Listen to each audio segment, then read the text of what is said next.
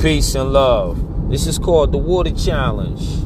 I thought it was kind of cool to come up with this challenge because how many of us don't drink water consistently? You know, water to me is like gas that you put inside of a car that fuels the car to achieve a task or take it to a destination from point A to point B.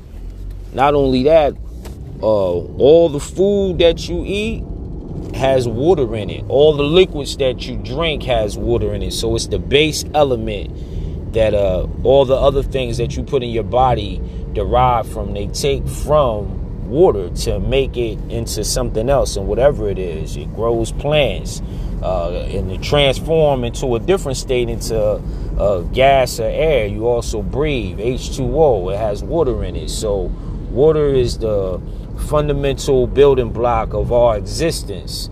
And it's funny that when it comes to water, because nowadays you don't see anybody that really drinks water too often. And if you dare try to give it to somebody plain, straight up, just as in water, they might cut your head off.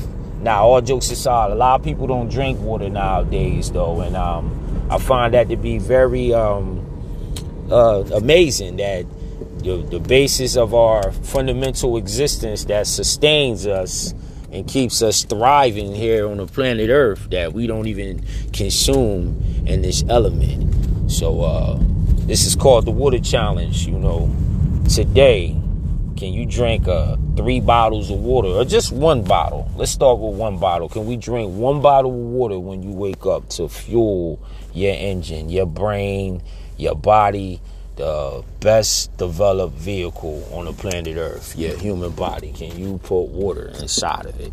Peace and love.